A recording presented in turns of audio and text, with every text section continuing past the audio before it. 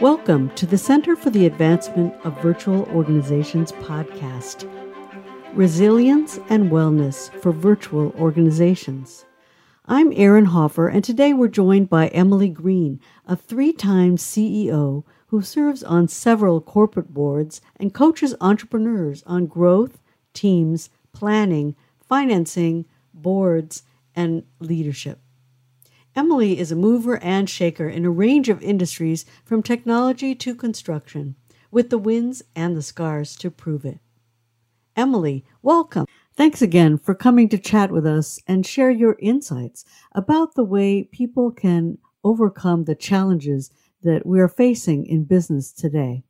To get started, could you please tell us a little bit more about the companies that you work with? Sure. It's one of the things I really love about the life I have now, my professional life. I serve on 4 corporate boards. 2 of those companies are public companies. So they have revenues in the hundreds of millions of dollars a year and thousands of employees. And 2 of the companies whose boards I'm on are privately held. One is a construction company that's also in the hundreds of millions. And then the 4th company whose board I'm on is quite small, and they haven't yet even done $1 million in revenue. And I advise a lot of startups some of whom have yet to sell their first dollar of anything, and a couple that are in the tens of millions. So there's quite a range. That's an amazing scope, and it's helpful for the audience so focused on virtual organizations. So my next question, given the breadth of your perspective on business today, what are the new challenges that you see companies facing? It's probably in phases now. In the first couple of weeks, as the crisis really bloomed, particularly in the U.S., the nature of the challenges of the companies I work with is quite different than in what it is now. There was the response period. This is happening. What are we going to do? Are our employees safe? Who do we need to talk to? How do we communicate with each other? So there was a lot of hustling and drama in the first couple of weeks, a lot of tumult, I would say, chaos with a couple of companies. And then all of that stuff has settled down. Every company has found a way to work now, but it's facing different challenges. I think I'm answering maybe a different question, but I'm already seeing that this crisis has had a silver lining for some of the companies I help. One of the larger companies that I'm on the board of has been around for 30 years, is very old-fashioned, and has a call center operation that I have said many times over the past couple of years, you could virtualize that call center operation, because they have trouble keeping employees and finding people that want to do the work in the town where it's based. And they kept explaining to me why that wouldn't work. And in less than 6 days, when the crisis hit, guess what they did? They virtualized their call center. And I said to them this last week, are you going to maintain that? And they said, oh yeah, it's the greatest thing. It's so awesome. People can work the hours they want, and we don't have as much trouble with the shifts. And we just had to make sure people had the right equipment at home and had the right software. But it's been and people are so productive, and they're suddenly relating to me the advantages of a virtual operation, which I tried to tell them about for 2 years. But you asked me about what are the biggest crises. I think my small companies, the biggest crises they have right now is funding. Because a number of the early stage companies that I work with aren't cash flow positive yet, right? Their costs are greater than their income, and the money that they need is made up for by usually investors. And it's very tough right now for them to get follow-on investments, so they're trying to figure out how to make their money last. Fascinating. So does this mean that your client companies are pivoting, coming up with new ideas for short-term revenues in the light of the current crisis? Some, yeah. One company that had not even begun to generate revenue yet, but was working in an innovation in 3-dimensional printing, has figured out how to print 3-dimensional swabs for coronavirus testing. And they're generating revenue now, and they had actually had no plans to generate revenue until later this year. So they've really impressed their investors with their ability to sort of respond quickly. I was on a Zoom call with the CEO the other day, and I saw a lump in the background of the shot. I didn't know what it was. And I said, "What's that lump behind you?" And it was a sleeping bag. Good one. So that raises an interesting question. What are you seeing companies doing in recasting what they do for a virtual world? Two mid-sized startups I help. Mid-sized startup is kind of an odd phrase, but they're both in the sort of $20 to $30 million a year range. So they're making money and they're profitable. They're both changing their software operations for their customers. They sell software to enterprises, and they're both looking at their enterprise customers and realizing that their enterprise clients' own workforces are now virtual. And how does that change the functionality that they need? And so they've been reframing the software feature strategies they have as they develop the product. They have a whole list of features they want to add to the product, and they've been reprioritizing the feature sets to be more responsive to the fact that their clients are now working remotely more than they had. I have another company that was selling a product for women on university campuses to provide more safety for women in a campus setting, and they can't do anything right now. And they don't have an obvious pivot right now. And so they're researching alternatives, and they just went to quiet mode. They shut down all their operations. They let go most of their employees, and they're just trying to hibernate until the world restores some sort of external activity where people need the kind of thing that they have. And now that many parts of the country are opening back up again for different types of businesses, what changes do you see your clients making to take advantage of this? Well, a lot of them now are moving to business resumption planning.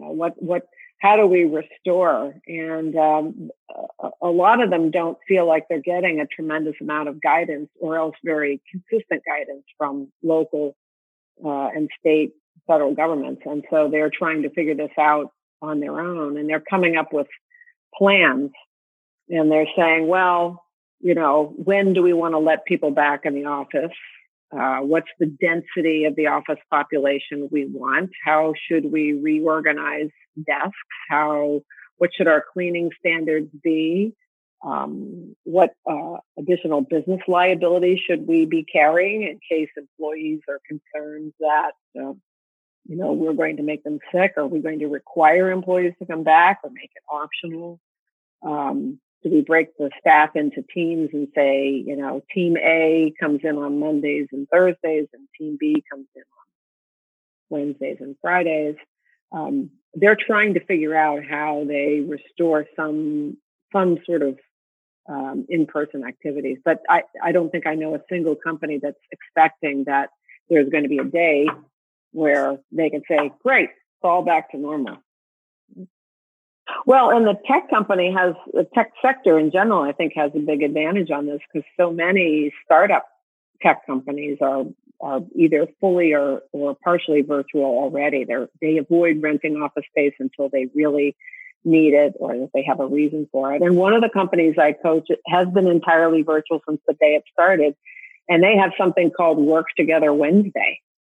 And for the last 2 years, they're in the Boston area, and they all come into a coffee shop in Boston on Wednesdays. They get a table and they work there together, and they have lunch together, and then they have a happy hour together in person. So they've never had a culture of being in an office. The need to get people together on Wednesdays brings to mind another question I'd like to ask you: resilience. Tell me what you see out there. How are people dealing with all these rapid changes? What are the health and wellness impacts on the organization?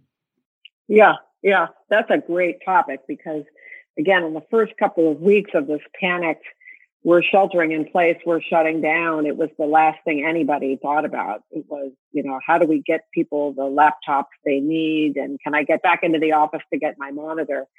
And now that we've sort of settled into, for some people, 2 or 3 months of work at home, we're starting to see the mental health issues. And resilience is a huge factor. And it's not the first time a lot of people have needed resilience in the workplace. Resilience comes into play with any kind of crisis in a work environment. And, it allows you to survive and get through the messy middle and out to the other side. I've seen some really creative things. I've seen companies sending jigsaw puzzles to employees just to say, hey, I'm thinking about you. I've seen companies, one company here in Boston sent out pancakes and bacon, pancake kit to say, have breakfast on us. One company I just talked to yesterday is doing a daily drawing. They get everybody on the phone for 10 minutes and it's just to connect.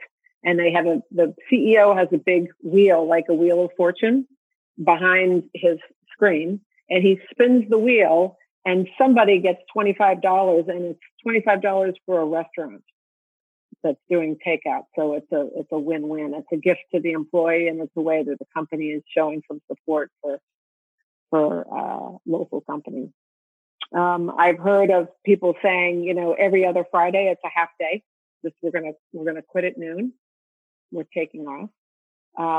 I've seen all kinds of cocktail parties, black tie cocktail parties, bring your pet or your kid parties, show us your kid. I've seen a lot of people holding up babies, really acknowledging the complexity of people's lives, not just workers, but people. I have talked with one organization about actually resilience conversations, really calling out what is the quality of resilience, getting people to talk about it, and getting people to offer up a personal inventory of resilience. We talked with this one company the other day about coming up with a resilience score and letting people talk about how they feel, because people's feelings are as authentic as everything else that's happening to them, right?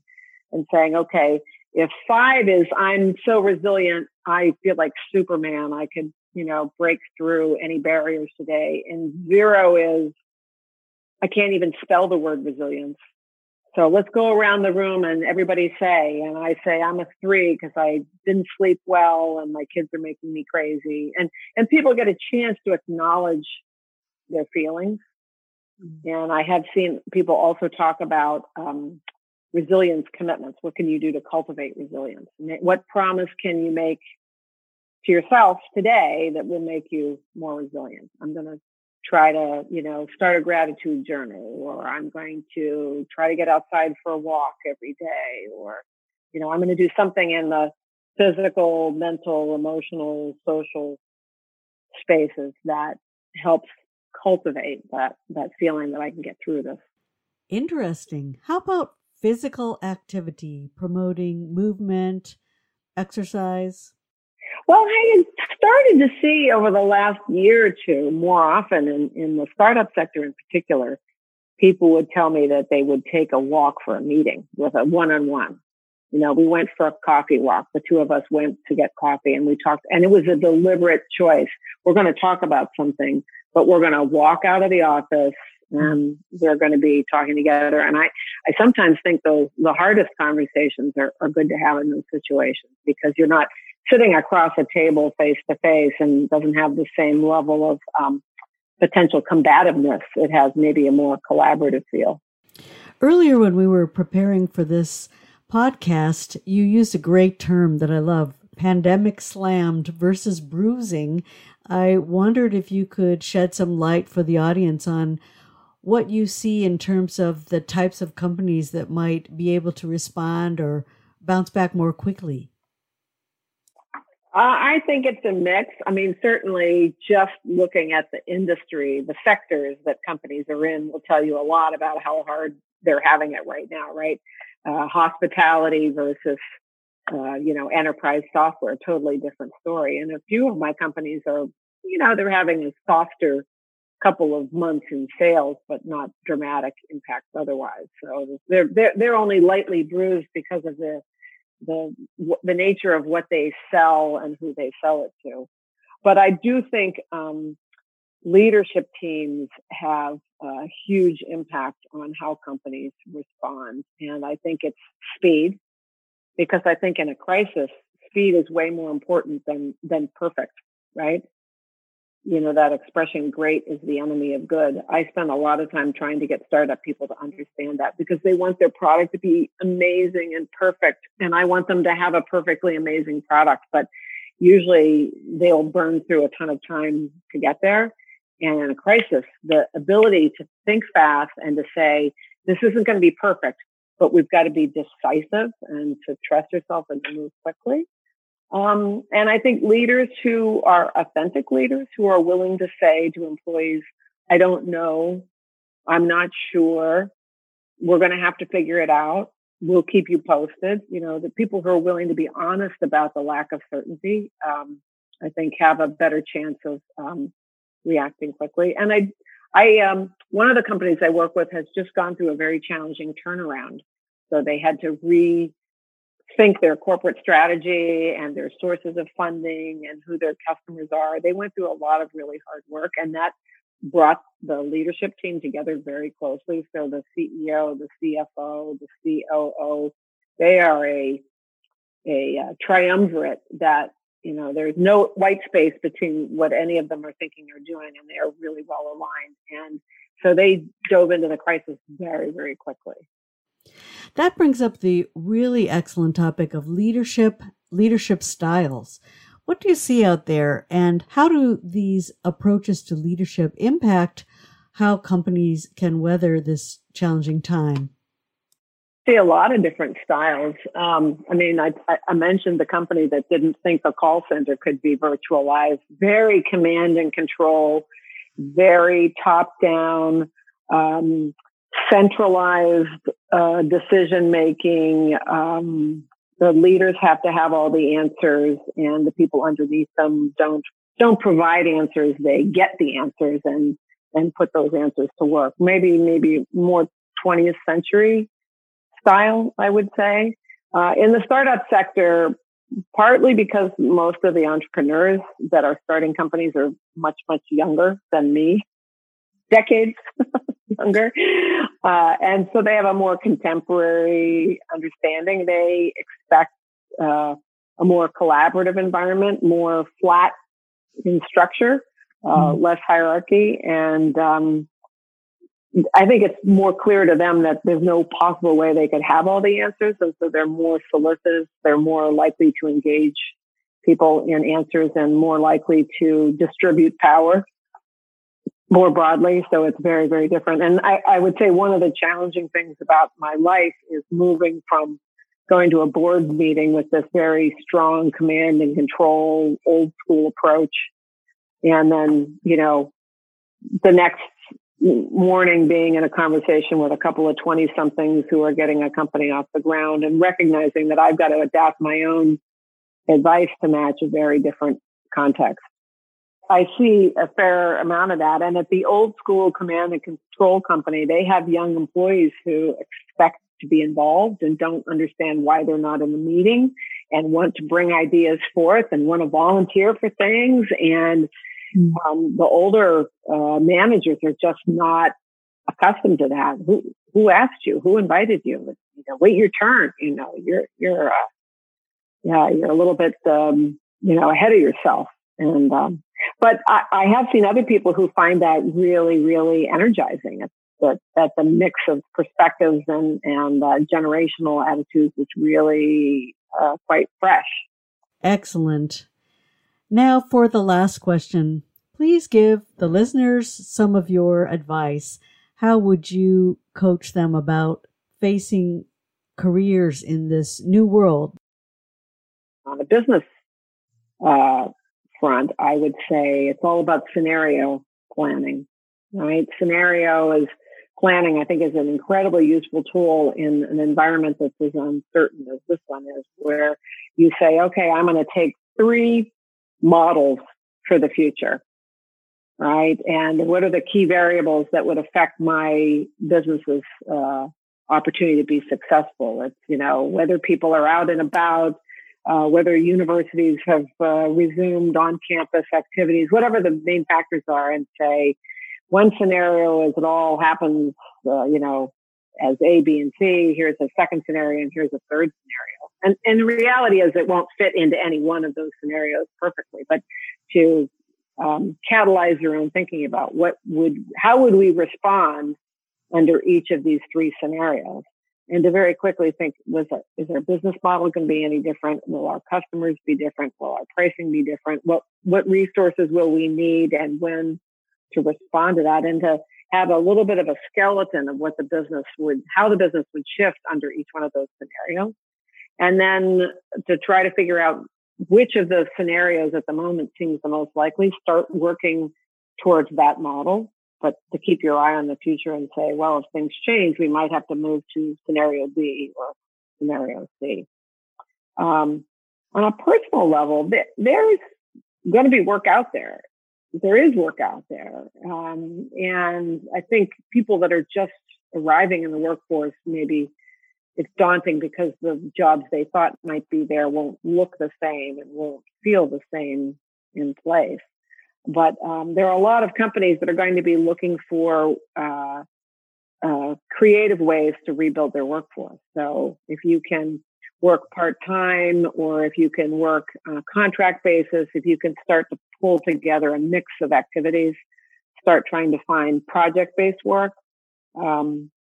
I think internships and temporary positions, a lot of companies will be very tentative. They'll be taking small steps towards resuming spending and trying to find ways that you might be able to stage your way into work as companies stage their way back to a workforce.